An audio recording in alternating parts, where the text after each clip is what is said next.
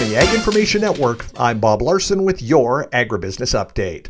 Proposition 12, the California law that prohibits the sale of whole pork in the state that comes from pigs raised in gestation crates, is now in place. After delays from court challenges and the need to wait for a Supreme Court ruling, Prop 12 became law January 1st. The state has registered more than 1,250 producers and distributors to sell Prop 12 compliant pork.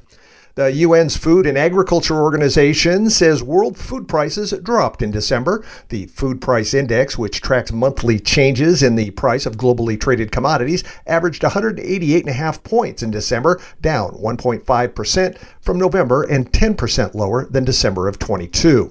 For 2023, the index is 13.7% lower than the average value of 2022, with only the International Sugar Price Index higher during this period. Cereal, vegetable oil, and meat price indices all dropped. The Farmers National Company says the farmland market seems to be moving into the new year, maintaining the value increases it's built during the past 3 years. That stability is in place despite increasing pressures from declining commodity markets, rising interest rates, and inflation.